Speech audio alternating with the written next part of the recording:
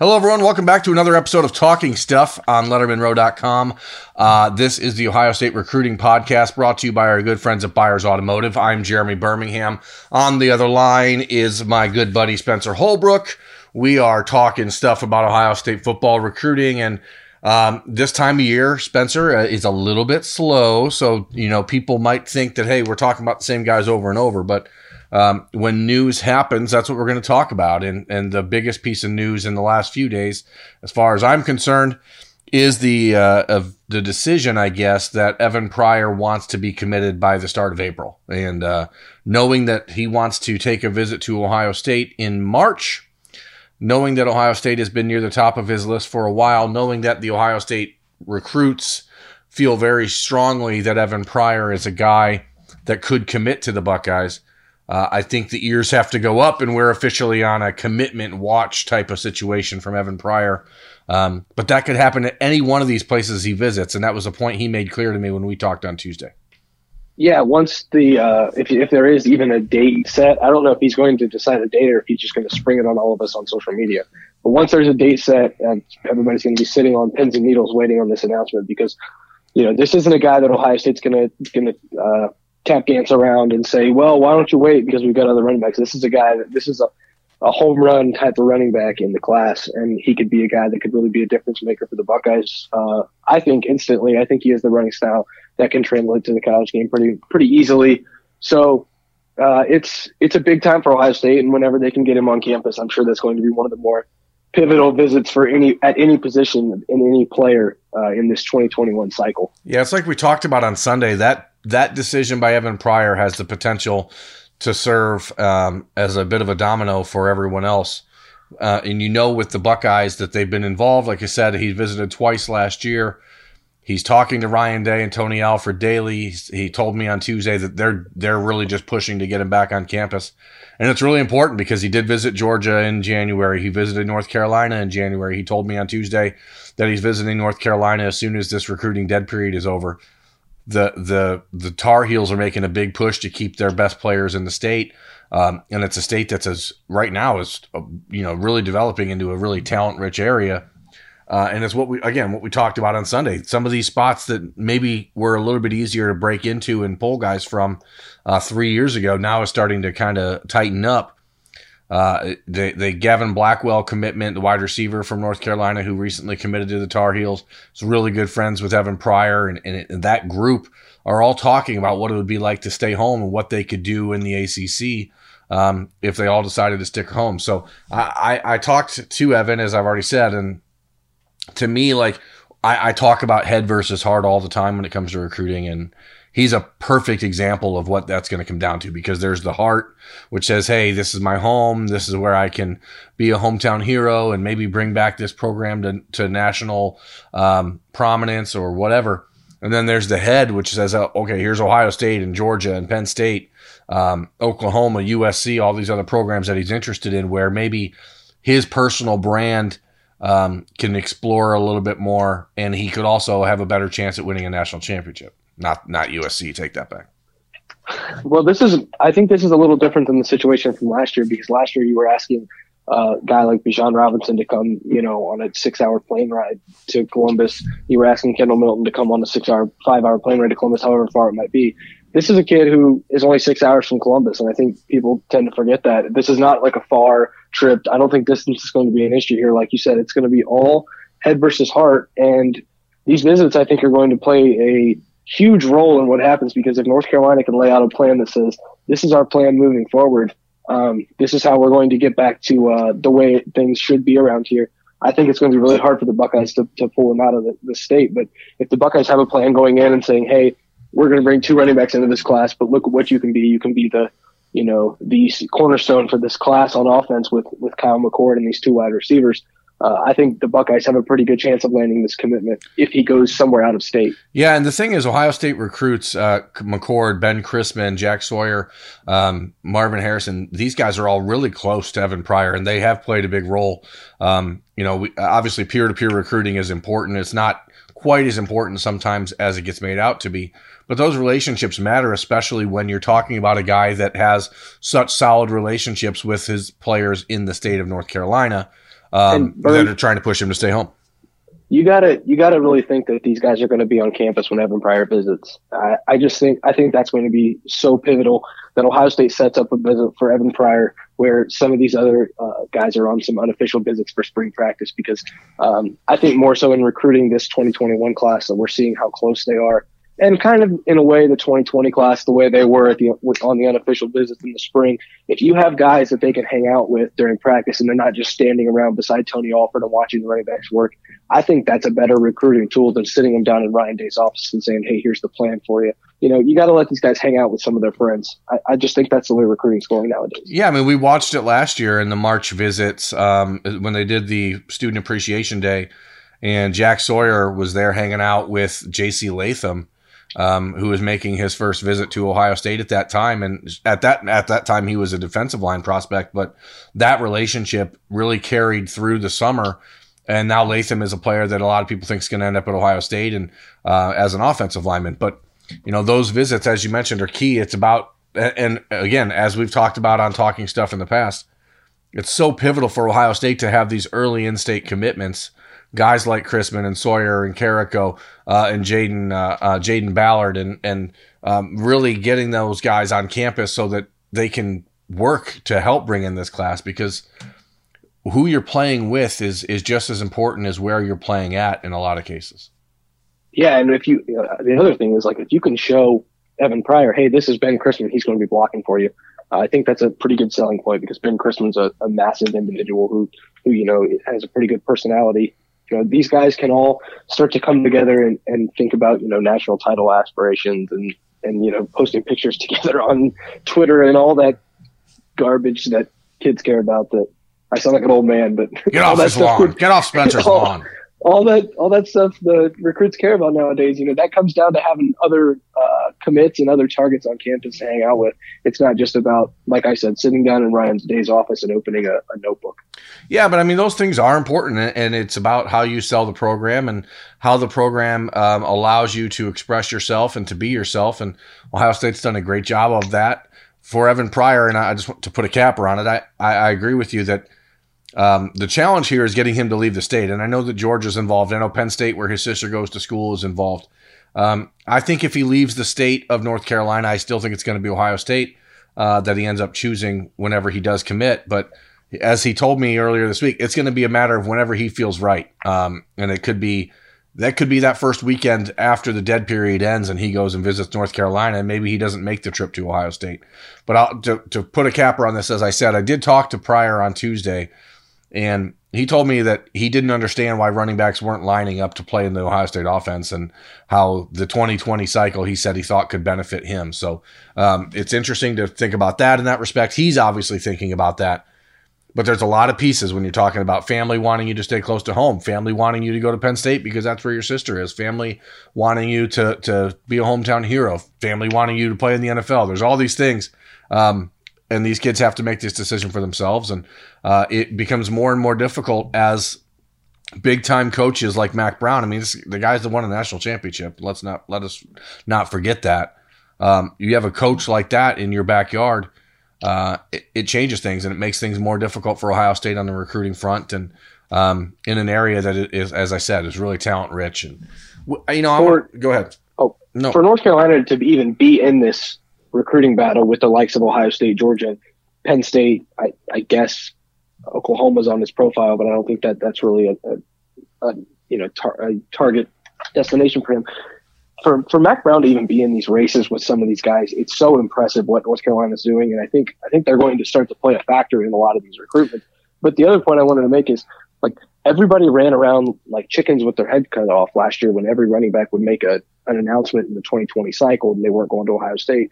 I think it just set up for, like Evan Pryor mentioned, and like we're going to continue to talk about, it set up for Ohio State some just fantastic opportunities with this, what I call a loaded 2021 class. Yeah, they just have to take advantage of it. And Tony Alford, I know he took a lot of heat in the last cycle, and even the 29 cycle, but he's done a really great job building relationships with recruits. I mean, there's a reason that Bijan Robinson and Jalen Knighton committed to him in the first place. So, we don't have to dive back into that can of worms, but, I think it is important just to understand that this isn't a traditional battle for a kid in an area that doesn't have a big time program recruiting him at home. But Michigan State is one of those programs now with a new coach. So that they're going to make recruiting in Michigan more difficult. And as we talked about on Sunday, all these schools are trying to rebrand themselves and rebirth their programs. And Mac Brown in North Carolina, Arizona State, these programs have done a good job doing that. And I thought it was interesting this week with Mel Tucker being named the head coach at Michigan State, who I just alluded to. He, in his first press conference, like at Michigan State, when he was introduced during a basketball game on Sunday, started talking about how he was going to recruit Ohio. And that's kind of weird, right? Yeah. I get it. Like, okay, so, and we have talked about this, I think, off the record a little. I get trying to recruit Ohio because Michigan State had some success with like 3-star Ohio kids, and Kentucky's having some, I guess you could call it success, but they're going 7-5 against the SEC East by recruiting Ohio kids. But like, you're not out recruiting Ohio State for in-state Ohio kids. And Ryan Day's making it if Ryan Day's making it a 100% priority to recruit Ohio, Michigan State's strategy is not going to work, because the way Michigan State was successful is Urban Meyer didn't make Ohio a priority and Michigan State did. But now if Ohio State is all gung-ho about getting these guys to Ohio State from Ohio, it's just not going to work. And I just think it's super interesting the way Mel Tucker's going to approach this. Well, because the fact of the matter is, Michigan State, as you said, became successful under Mark D'Antonio by going into Ohio and recruiting the second-tier guys that Ohio State wasn't recruiting. They weren't going into Columbus and around Ohio and knocking off the Buckeyes for players the Buckeyes actually wanted in the state, right?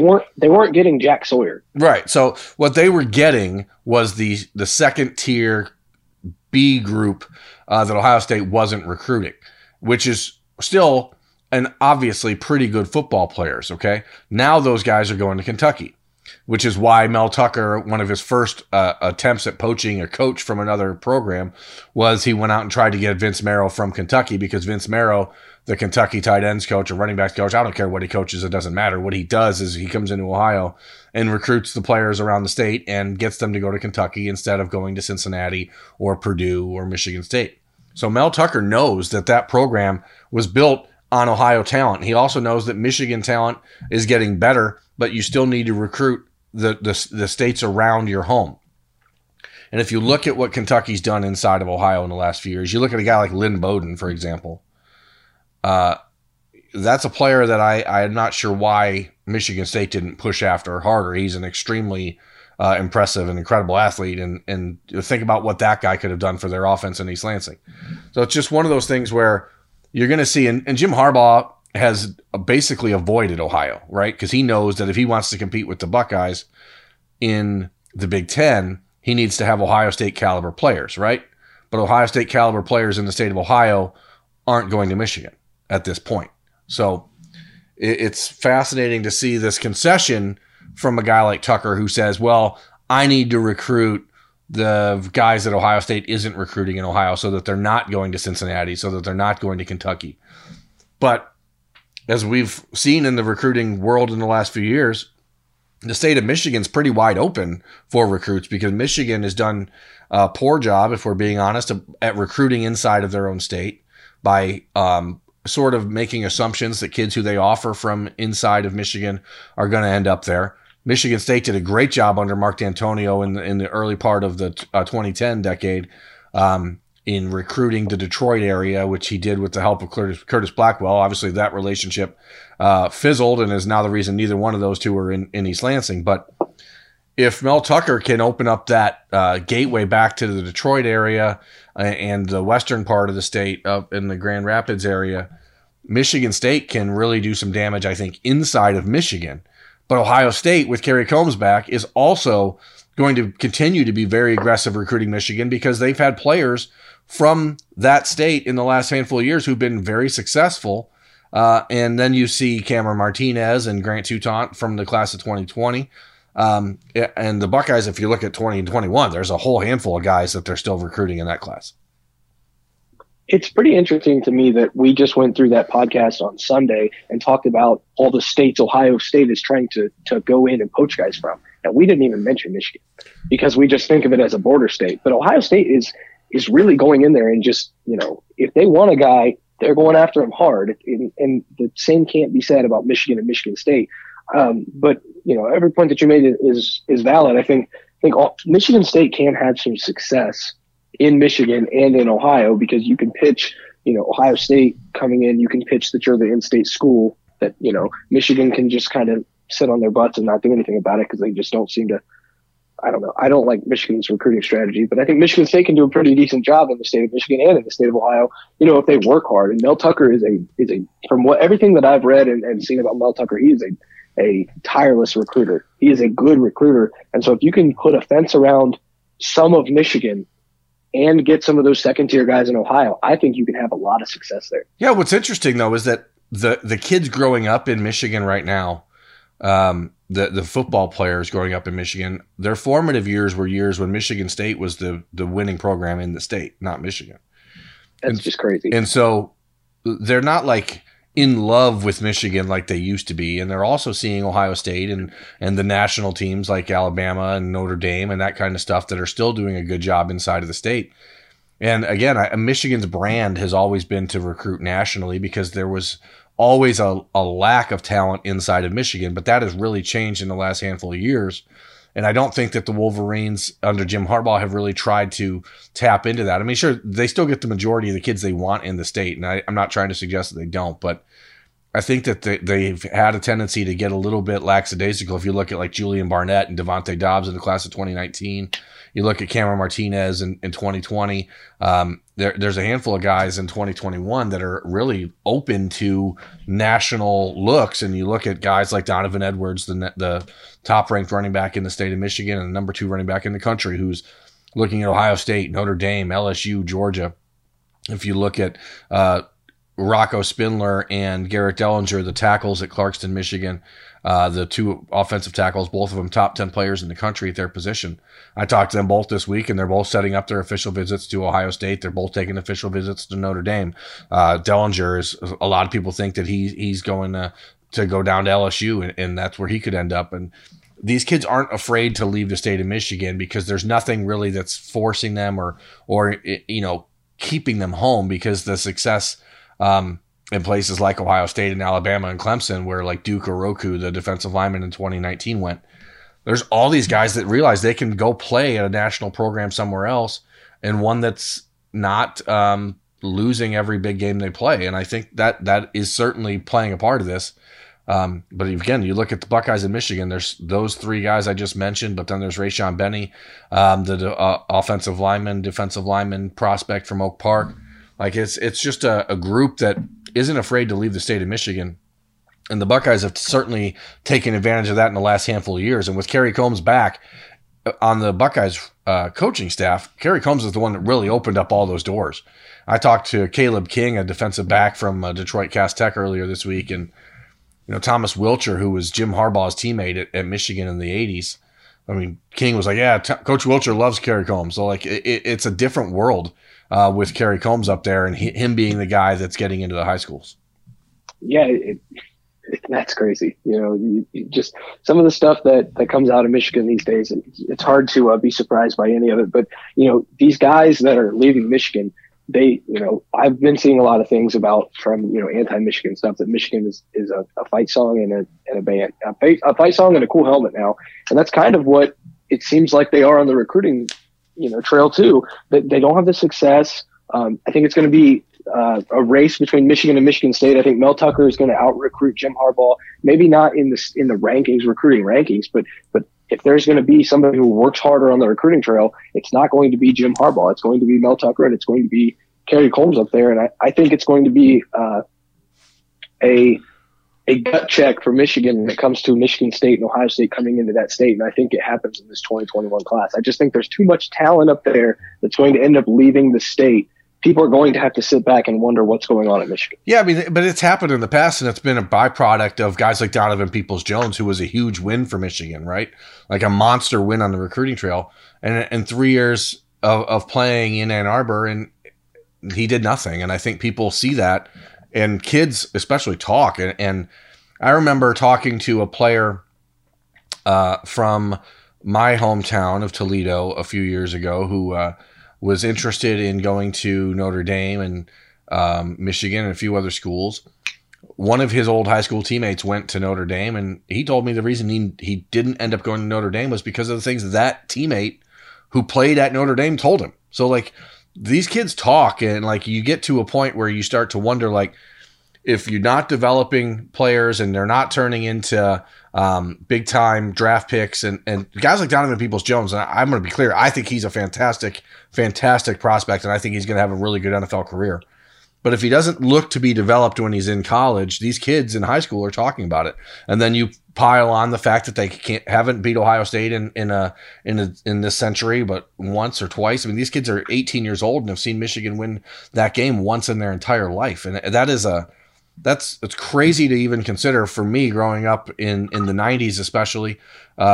But here we go again. You can't forget the fact these kids can't ignore the fact that that's happening, and so they watch what Michigan State did in their formative years, not just beating Michigan, but also beating Ohio State, winning the Big Ten, making the college football playoff. If Mel Tucker can take those things and build on them, and then still reopen connections inside of the Michigan high school,